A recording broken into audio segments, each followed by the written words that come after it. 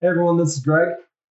And this is Matt, and we are Record Mashup, a weekly podcast that picks two songs centered around a central theme each week, compares and contrasts them, along with some song facts for each. And if you haven't followed us on Facebook, Twitter, or Instagram, please do so. Give us a like, follow us, give us a comment, or you could also email us at recordmashup@gmail.com. So you could let us know what songs you like to hear, or if there's a theme that you'd like us to tackle, we'd be happy to take on your suggestions. Greg, what do we got lined up this week? This week we'll be talking about Rain. The song that I'll be discussing will be I Wish It Would Rain by The Temptations, one of my all-time favorite groups. And then Matt, what song do you have? We're going to do Purple Rain by Prince, another really great song. So let's go ahead and jump into Purple Rain by Prince. It was off of his sixth studio album, which also served as the soundtrack to the film by the same name. And it was released on September 26th, 1984. But the album had actually come out prior to that. So the single was released on September 26th, but the album had previously come out on June 25th of 1984. And what's interesting, Greg, I don't know if you saw this, but the song was originally written to be a country song, and he had reached out to Stevie Nicks from Fleetwood Mac. I did see that. Yeah, which I thought was kind of interesting, and he was hoping that she would do the collaboration with him, but she declined. She just didn't think it was a song that she could take on. She thought it was a little heavy. But yeah, it says that direct quote from her. I listened to it and I just got scared. I called him back and said I just can't do it. I wish I could, but it's too much for me. So she was just pretty overwhelmed with the song in general. Yeah, which it's kind of a cool little story, but in any event, so she backed out of wanting to record this with Prince, and so he's just playing around with his band one day. I guess I don't know if they were in the studio or if they was after a show or before a show, maybe. But anyway, he's playing around with his band. And he said, "Hey, I want to try this song," and it was still kind of envisioned to be this country song at the time. But one of his band members, Wendy Melvoin, I'm actually not sure how you say it, so I apologize to our listeners. But in any event, Wendy added the guitar piece to the song, added some chords that really kind of started to transition the song into the power ballad that it eventually became. And so it's kind of an interesting way of writing the song. Typically we heard about Prince, who would record hundreds of songs in his home studio, but this one came out of a jam session, more or less, with his band Revolution. So a little bit different style of writing for Prince, I think, but nonetheless, it resulted in arguably one of his best songs of his entire career. Yeah, and also it wasn't like it was written for a album. It was written for an actual film. Right. So the purpose of the song was for the film. Maybe it was, even though it was generated during like a jam session or whatever, but that was the whole purpose of the song, was for the film, which I thought was interesting. Yeah, no, absolutely. And in the film, in case you don't know, is by the same name, Purple Rain. And Prince actually starred in the film as well. Yeah. Which was pretty cool. So go check it out. Yeah. That's kind of a great segue, because lyrically, in the film, the character is reconciling with his relationship with several people in this song.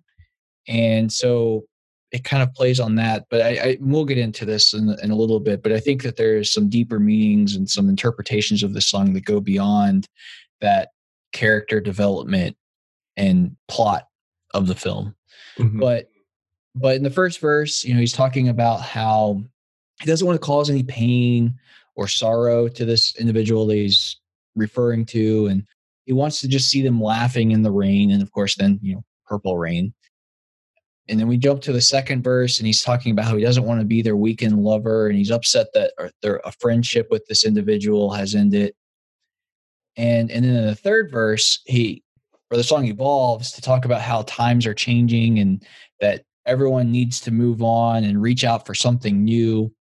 And so we kind of get this idea of this evolution of things are ending, but there's new hope, there's rebirth, and particularly in this third verse where things wanting to take on a new life, if you will.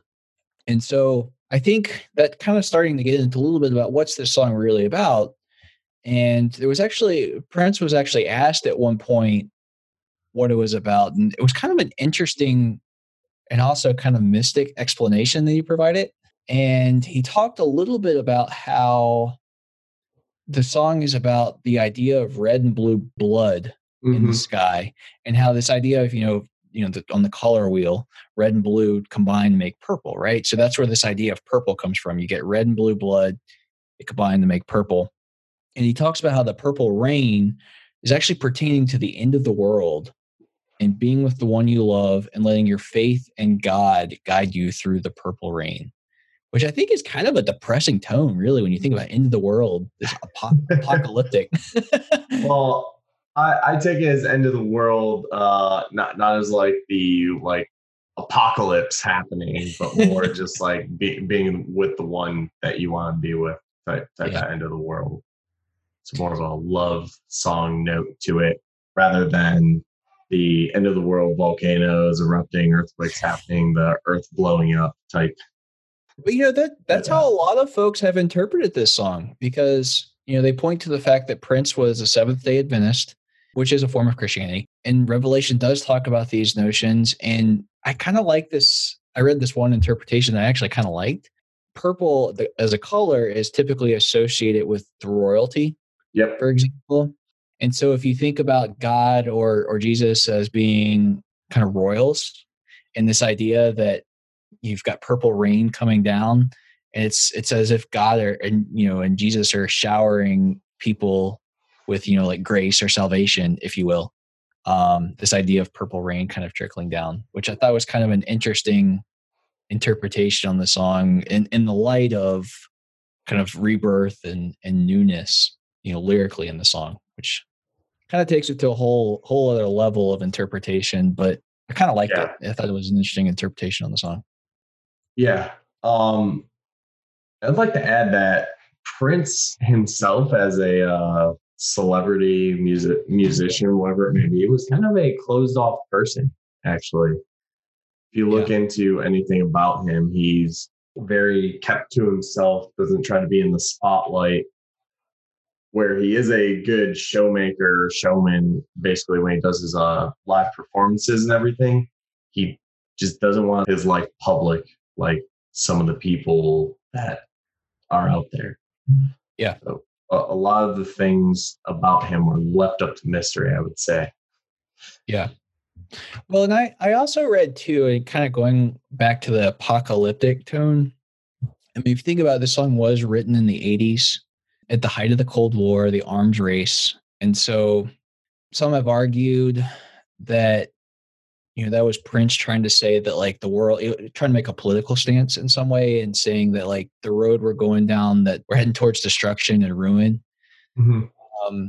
I don't know that I necessarily buy that. I really think that the song is about hope and renewal. Otherwise, I don't think he would have given us that third verse. Yeah. And I also think based on the second verse, it's not apocalyptic. So I never wanted to be your weekend lover. I only wanted to be some kind of friend. Yeah. I agree. I for those that have interpreted the song that way, I'm sorry, but I disagree with you. But the other thing too that I kind of like about this idea of renewal, rain and water is a cleansing mechanism, right? So this idea that if you're being showered with rain, it's cleansing you or absolving you of all things in the past, right? And it kind of washes all that away and furthers that imagery of renewal.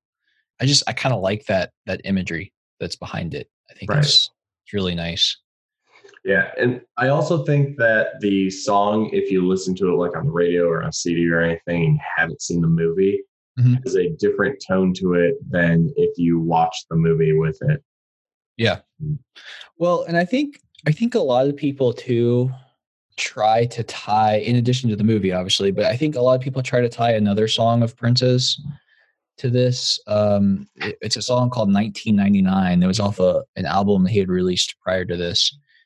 And I remember that song came out and everyone was losing their minds about the whole 1999, 2000, chaos. Like, this is the end of the world. Exactly. So I just think because in that song he says, when I woke up this morning, could have sworn it was Judgment Day. The sky was all purple. There were people running everywhere, trying to run from the destruction. And so, he's saying the sky's purple. It's, the world's ending. So I think that idea of purple sky, purple rain, people tend to tie these apocalyptic imagery into it. But I just don't buy it. I don't think that's what this song is. The song is hope and renewal. And so that's how I see it. However it gets you through the day. Think of it that way. Yeah, exactly. I mean, certainly that first verse is right. I mean, it's about a relationship ending, right? So it starts off bad, but you've got to build that up in order to get to where you're ultimately going. So absolutely. But anyway, it's a really great song. It's some great guitar riffs in this song. The original they sent to Stevie Nicks was a 10-minute instrumental. So yeah. It's pretty wild. Yeah. But what's interesting, another kind of cool fact that I came across, apparently after he wrote the song, he thought that it sounded eerily similar to Journey's Faithfully. Yeah. And so he actually reached out to Jonathan Cain from Journey just to say, hey, I wrote this and I really feel like it sounds really, really similar. But Cain reached back and said, no, it's different enough. You've only got like 4 chords here that are the same. Like it's good. Like, and so he ended up releasing it. But the other thing too, Greg, did you ever see his Super Bowl performance of this? I did. I enjoyed Absolutely it. Amazing. A lot of people did not like it actually because they thought it was over sexualized. Yeah, but you know what? Kind of did that. I feel like in a lot of his performances. So I don't know what people were expecting when they were like, "Hey, Prince is going to be performing." Like, okay, that's how he always performs. Like, it's not any different than what he normally does. Like, exactly. Well, and I think it was so cool. I mean, right? He ended his set with Purple Rain. This was in 2007, I believe it was. Yeah, 2007. And so he ends his set with Purple Rain, and of course, it's pouring rain. He's surrounded by like all these purple jumbotrons and everything. So it just kind of sets this idea of purple rain, and I don't know. I think it's a great performance. I think it really kind of nails his master. And he's like wearing like, I think I saw like a little clip where it was the stage was insanely slippery. He's like running around playing guitar, and it's just like it's wild. I think it shows his true genius as a performer. Yeah. And kind of on the downer note, this was his last song that he played live in 2016. Yep. And then he died a week later. Yeah. It's crazy. He performed it April 14th, 2016 at the Fox Theater in Atlanta, and then he passed a week later. Yep. So it's I think it'll be interesting to see how much of the the music he recorded, if they ever posthumously release. Supposedly he's got hundreds, if not thousands, of songs they never released. I know there was also some issues. There was a concert or something where they used him in that video electronic stuff where they can have someone play after they've died. Yeah. That thing, you know what I'm talking about? Yeah, the augmented reality type thing. Yeah, the augmented reality things. And they actually used him in it, and there's a lot of issues with that because I know like previously he had made statements that relating to basically don't do that with me. Interesting. And they did it. Yeah. I don't know that you always get, whenever an artist dies, you always get into these, debates on, well, they didn't release it. So should, did they want it released? You kind of get into all these arguments with people and, you're a celebrity. You don't own yourself anymore. the public owns you. Yeah, I don't know. Kind of sad. I can see the argument, right? It is their creative works. But I tend to think of it like an artist, like a painter, for example. We come across an unknown work of Monet or something. Like, no one's going to sit here and argue about should it be mass produced for mass consumption or anything. I mean, like, it's, should it be reprinted in a book, for example. So I don't know. It's kind of the same. I'm kind of like you. If once you release it, let people hear it. I realize that I think the issue with his though was they did like that video animatronics thing where they they do the hologram thing. Mm-hmm. And that's what they did. And that's why I was like saying he had previously stated that he doesn't want to do that. Okay. Yeah. I guess I was kind of equating it to the music too, which I guess is probably, I don't know if he had a statement on that, but yeah, kind of a similar concept. Anyway, chart wise, this hit number 2 on the Billboard Hot 100. It never hit number 1. It stayed at number 2 for 2 weeks. It did hit number 1 in Belgium and the Netherlands. And the Cashbox Top 100 number 1. True. Number 2 on the Billboard charts. And what's interesting is actually after he did die in April of 2016, it hit the charts again. Peaked at number 4 in the US in 2016. And it hit number 1 in France. And what's interesting is... And Scotland. Number 1, I'm sorry? And Scotland. Yes, and Scotland. But about in France, it's interesting. So it hit number 1 in 2016, where it had only peaked at number 12 when it was originally released. So it actually had a better performance there during its kind of resurgence after his death. Yeah, and it also peaked number 196 in 2014 in France. Oh, really? Interesting. Yeah. I wonder what prompted it in 2014. I didn't see that. It has 2014 and 2012. Interesting. Well, it's certainly one of those songs that kind of sees a resurgence every once in a while. It's a popular song, and actually Rolling Stone listed it at number 144 on their list of 500 greatest songs of all time. Nice. Yeah, so it's certainly one of those songs I think has longevity and will be around for probably a long while. And certainly it's one of those things where some event could spark a resurgence and people wanting to listen to it. You never know. Yeah, definitely. Greg, you want to talk a little bit about your song? Yeah, so my song is I Wish It Would Rain by The Temptations. It came out December 21st of 1967.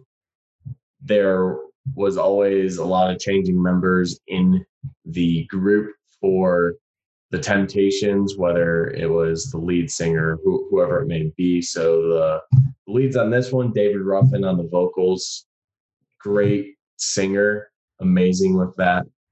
And then you had Eddie Kendricks, Melvin Franklin, Paul Williams, and Otis Williams on the backup vocals for that. So definitely they have a great enhancing feature to David Ruffin's deep voice and eccentric. Well, I guess eccentric's not the word, but amazing singing for the song as well. The song was originally written by Roger, I'm going to mess this up, Penzabene. And it was kind of a darker song, I would say, for The Temptations. I wouldn't say it's like the darkest song that they've had or anything like by any means like that. But it definitely had a darker note to it, or a sadder note, I guess. And actually 1 week after the release of the song, the original writer, Roger, actually committed suicide. So it was very unfortunate. So I think a lot of the heartbrokenness that the song is about is kind of stems from him. And it's not just another song. It's some actual like deep down distraught thoughts from someone who's a little bit sad or troubled, however you want to label him. What do you think is, you say it's one of their sadder songs. Do you think this is sadder than Papa Was a Rolling Stone? I guess you could classify it as sadder than that. I don't want to say what their saddest song is. I don't really have that off the top of my head right now. Sure. But this song screams depression to me. Yeah, it does scream a lot of depression. I feel like the way it is sung, though, there is some there's a lot of feeling to it. Yeah. If you just go through the words and just read the words, it sounds sad, but it's no sadder than like your typical like love song, right? But the feeling that David Ruffin gives to it, I really think helps like amplify the sadness in the song. Yeah. He was talented, man. It's a shame he got hooked on drugs and his life was cut short. But yeah. Have you ever seen the Temptations movie? Played on VH1 a lot. Yeah, that was actually my introduction to the Temptations, was seeing that movie. Yeah, same here. There were a lot of issues with it though for David Ruffin's like estate. They felt that they defamed him throughout the movie and made it worse than it actually was. I wasn't part of the Temptations, so I have no idea how bad it actually was. But just going off that movie, there probably was a little bit of embellishment on how bad it was, but there's also probably embellishment on like how good the rest of the members in the Temptations were. Yeah. Look at who's writing the history, right? I mean, Otis Williams is the lone survivor, and I'm still touring with the band, by the way. Yep. There were still other members alive at that time when the movie came out, but I think he was the major contributor to the movie. And was he? Because at the very end, Melvin dies, and he was. I believe there were more people part of it. Well, he certainly they've had like new coming, like as far as original members, he may have been the only one alive at that point. Yeah, I think that's what I was referring to, because obviously still they've, the Temptations still tour today. Yeah. Yeah, there's a lot of people that have been associated with the Temptations, whether it's for just a short amount of time or a very long amount of time. Yeah. Any hoozle, getting into the lyrics. Love that word, any hoozle. Any chance I can get. So before we start this podcast today, I was reading through the lyrics again, not even with the song going. I was just like singing it like I was David Ruffin. I won't do that for you guys. I'll save you the heartbreak of that unless you actually listen to the song. But the first verse, you jump straight into it. Sunshine, blue skies, please go away. Girl found another and gone away. So his girl left him for someone else. That's the whole premise of the song. And now he feels torn down and that his future went away and he has no future now. So he just wants to like sulk in his gloom and hope that becomes overcast, rainy, the cloud, like sunshine goes away. So no one else can have happiness if I can't have my happiness.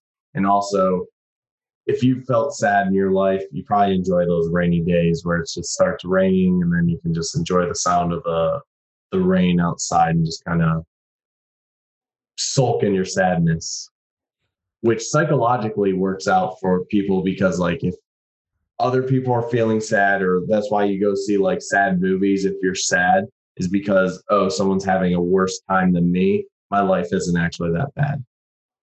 So it kind of goes into like a psychological mind state of why you would want it to rain. Getting into the next couple lines of it, so badly want to go outside, but everyone knows that a man ain't supposed to cry. So going into that old mindset, I think society nowadays is getting away from it, but men are supposed to be strong, not cry, not show any of these feelings or emotions that they have in the past. And then he talks about, well, he just has to get over that and he just has to cry because it eases the pain, just letting out that emotion to ease your pain, end your stuff. Well, not end your suffering, I guess, but lessen how much you are suffering. And then wishing it would rain so badly. And that goes into the chorus to let it rain. And then back into the next verse for day in, day out. My tear-stained face pressed against the window pane. So just more of that sadness, just like pressing your face, like looking out into that rain, just seeing that the rain's coming down, desperately hoping for it, because that's how you feel inside. and especially with like I think he uses the tears here as a rain metaphor. Like he has tears streaming down his face, similar to how rain is streaming down from the sky. Yeah, it's actually really lyrically, it's a beautiful song. Yes, it is, and David Ruffin and the Temptations, all of them who participate in the song, make really, really work to make it work. Yeah, I agree. And additionally, so any of the Temptations, Motown songs like this, the Funk Brothers, there's not like a actual list of who exactly is in there in that group, but they did all the like recording and everything for all the Motown bands and everything while I was in Detroit. And I think they did an amazing time on this song as well. So just shout out to the Funk Brothers and how well they did the music to the song as well. Yeah. But this song is a little bit less popular. I feel, well, I wouldn't say that's less popular. I'd say a little less background to it than Purple Rain had, whereas like Purple Rain had all these resurgences and everything. Whereas there's a lot of covers of this song, such as Ike and Tina Turner, let's see, Gladys Knight and the Pips, Marvin Gaye. It's a very highly covered song. However, I don't think it has the accolades like Purple Rain had with charting #1 and everything like that. It hit number 4 on the Billboard Hot 100 when it was first released. Yep. And #1 on the R&B singles chart. So, I mean, that's still... Yeah, it still did get #1. Yep. And that was back in 1968, it looks like. Yes. Yeah, when a little bit after this song came out. Yep. Yeah. Yeah, it was released in right before Christmas of 67. Yeah. So, yeah, obviously charting and just in the new year. Yeah, and the song also stemmed an album where it was the focal point of the album called The Temptations, Wish It Would Rain. Yeah. There's a bunch of songs with one side, two side for the tape that they had it on, or a whole bunch of songs that are just kind of related to that same thing. Mm-hmm. I love the song. It's really good. It is a good song. It is depressing, I feel like, if you really stop and think about what it means or what it's talking about. But the musically, it's kind of upbeat to a certain extent. Yeah, that's why I kind of think of it as not a super depressing song, because it has the upbeatness of it to counteract the melancholy, like sadness of the song as well. Whereas like you brought up Papa Was a Rolling Stone earlier, that kind of has an upbeat tone to it, but I feel like it's not, I don't know, it doesn't put me in the same mood that this one does. Yeah, no, I would agree with that. Completely different songs. Well, I think Papa Was a Rolling Stone is a little more explicit, whereas this I feel like is more of a metaphor to a certain degree. Yeah, because Papa Was a Rolling Stone is like, hey, your dad's not around. Yeah. Like this, because he's out doing whatever he's doing.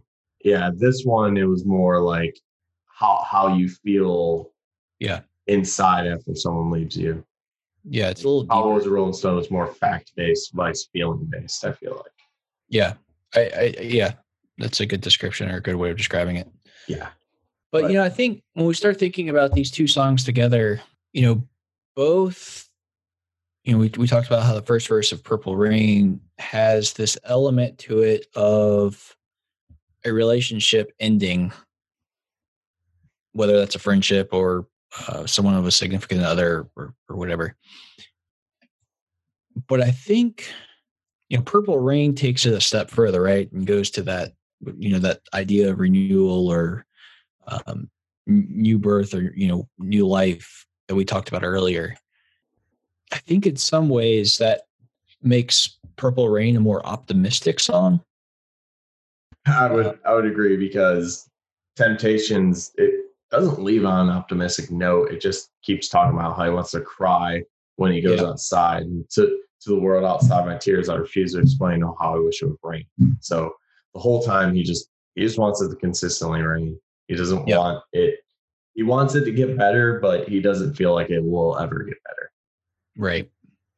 And actually, we talked a little bit about, the songwriter and how I Wish It Would Rain specifically, and how, he wrote this song based on his own personal life experience. He actually wrote another song for the Temptations during that same period called I Could Never Love Another After Loving You, which was considered to kind of be a follow-up to this song, I guess, in terms of kind of a storyline, if you want to consider it that. Yeah, it's two super depressing songs. So yeah, feel sorry for anyone who has to feel like that, and it's terrible. Yeah, agreed. Obviously, in his case, it ended in bad terms, but he also gave some great songs for others to perform and to make something good out of. So there's that as well on the brighter note of it, I guess you could say. Yeah, and as I said, turn on Purple Rain and get that uplifting ending. Yeah. And watch it live. It's much better when you see Prince perform things live. It's great. Yeah, he just brings so much energy to the stage. It's incredible. Absolutely. Greg, I don't really have much else for these two. I don't either, Matt. Would you like to discuss what we got going on for next week then? Yeah, that sounds great. So we're going to take on duos or duets, if you will. In my case, it's actually a duet with Elton John and Kiki D. Don't Go Breaking My Heart. Be fun. Yeah. What do you got, Greg? I have Unforgettable by Nat King Cole and his daughter, Natalie Cole. So that'll be a great one. Nice. Seeing their duo mesh up with that one. And honestly, that's the song that got me into Nat King Cole. So I really love that song. And it's in one of my favorite movies too, The Watchmen. It's at the beginning of it. Nice. Yeah, it's going to be good. I'm excited to do this episode. So awesome. Well, I appreciate everyone for tuning in, taking a watch on us on whatever app or website you took a look at us on, and continue to leave comments or subscribe to us, and check us out on Apple, Google, YouTube. We have our Facebook and Twitter as well. We also just started an Instagram too. You can catch us there at Record Mashup. And leave us an email at recordmashup@gmail.com. Let us know what you think, or if you want some other insights, let us know, and we can bring that up to you in email or on our next podcast. Really appreciate it. Absolutely. Thanks, everybody. Have a great week. All right. Bye.